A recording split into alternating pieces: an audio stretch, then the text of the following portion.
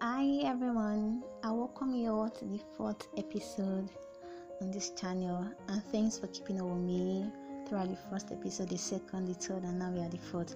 Thank you so much, I'm grateful. Today we'll be talking about a topic: by his stripes. In our world today, there are so many illnesses and diseases, to the point that some are even incurable and can only be managed. I will classify these illnesses into two: one, biological illnesses, and the other is psychological or emotional illnesses. The biological ones are ones that are common around us: malaria, typhoid, cancer, etc. And psychological illness happens when there's an imbalance in the right state of mind of an individual. This can be caused by different things, probably by a past hurtful experience, peer pressure, unsatisfaction, and so on. And treating a psychological illness with the same method you use for a biological illness will not create any results. But there's a good news for you today. There is a universal treatment option for both types of illnesses. I mean, for both biological and psychological illnesses. And this treatment option is Jesus. A portion of the Bible says, Isaiah 43:4-5, I'll just mention a single statement there, says, by his stripes we are healed. For me, sometimes when I feel ill and then I don't want to go to the hospital, or probably that period is a tight one for me, maybe I have an exam to sit for in a few days, I'll just turn to God for my healing. I'll turn to divine healing. I'll turn to go for a divine healing. I'll just start making my proclamations. I can't be sick. It is an abomination for sickness to be in my body. I am healed in Jesus' name. And if my faith is really attached to this prayer, I start seeing changes in my body. In no time, I start feeling well. But there are times I wouldn't just want to go through the divine way, and I would just want to, let me go to the hospital and get treatment. Do not get me wrong, there is no bad thing in seeking medical treatment. But when it comes to psychological or emotional illness, only Jesus can heal you. Even in medical science, there's a saying that only Jesus heals. Doctors and all other medical workers are only trying their best. Emotional illness is a matter of the heart. Yeah, because so many things are going through your mind and you can't seem to think straight. You can't seem to make a good decision. You can't seem to pinpoint the start of everything you're going through. You just keep asking yourself a question: why me? The most serious part is that you don't even want to share what you're going through with anybody. This is because you do not want anyone or anything to compound the already delicate situation you're into. So it becomes hard for you to even trust anyone to open up to. You just want to keep things to yourself and sort it out on your own. But the truth is this: sorting it out on your own isn't always the best option. Because during that time, you may need to pour your heart out to someone.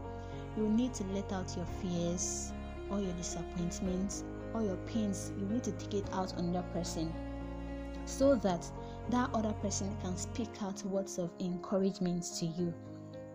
Truly, there are people like that who will take whatever you're taking to them and they will encourage you in the right way. But what if the person you're opening up to isn't like that? That is one of the challenges in opening up to people. So it's okay to say that getting the right person to open up to is very important. But in the absence of this kind of people, what if you're alone in your home, no friends around, no family around? An effortless move you can make is opening up to Jesus, because He's the one who understands you the most. And is the one who loves you the most. Also remember, is the one who cares for you the most, and it can't bear anything bad happening to you. And he's always there for you anytime, any day, anywhere. You can approach him any day. and is also the best comforter. No matter how great you think your problem is, He has a solution for it. Remember I told you about mending the broken-hearted? Yes, that exactly is Jesus' specialty. There is no broken heart He can mend. There is no broken heart He can pull the pieces together and make it whole. That verse in Isaiah chapter 53, 4-5 is not only for biological illnesses, it is also for emotional or psychological illnesses. Trust me, it will heal your broken heart. It will wipe your tears away. It will give you a new beginning. It won't remember any of your past. It will put a full stop to all that happened yesterday, and it will give you a brand new day. It will start a brand new beginning in your life. If I were you, I'd rather go to Him for healing today. And the great part is that you can access Him anytime, inasmuch you've given your life to Him and you've now been counted as one of His children. But if you haven't done this, I'm afraid you might not be able to claim this healing. So if you want to, you can quickly give your life to Him at this moment. Just tell Him to forgive you of all your sins, accept Him as your Lord and personal Savior, and thank Him because He came to die for you. Congratulations, you are now one of us, and you can now claim what rightfully belongs to you. He has been flogged for our sake because He received 39 strokes of cane for you, for me. And He did not receive it in vain. And I know that you also wouldn't want His efforts to go in vain in your life. Now you have to let out your pains, your anger, your disappointment. Let it out to Him. Let Him bear everything. He's ever ready to carry our burdens for us. Express your mind to Him. Say it the way you want. You can cry, you can shout, you can do anything. He will hear you and He will understand you. After which you will proclaim with faith that you received healing in all those areas you've mentioned. It's so simple, right? That's all. You've been healed.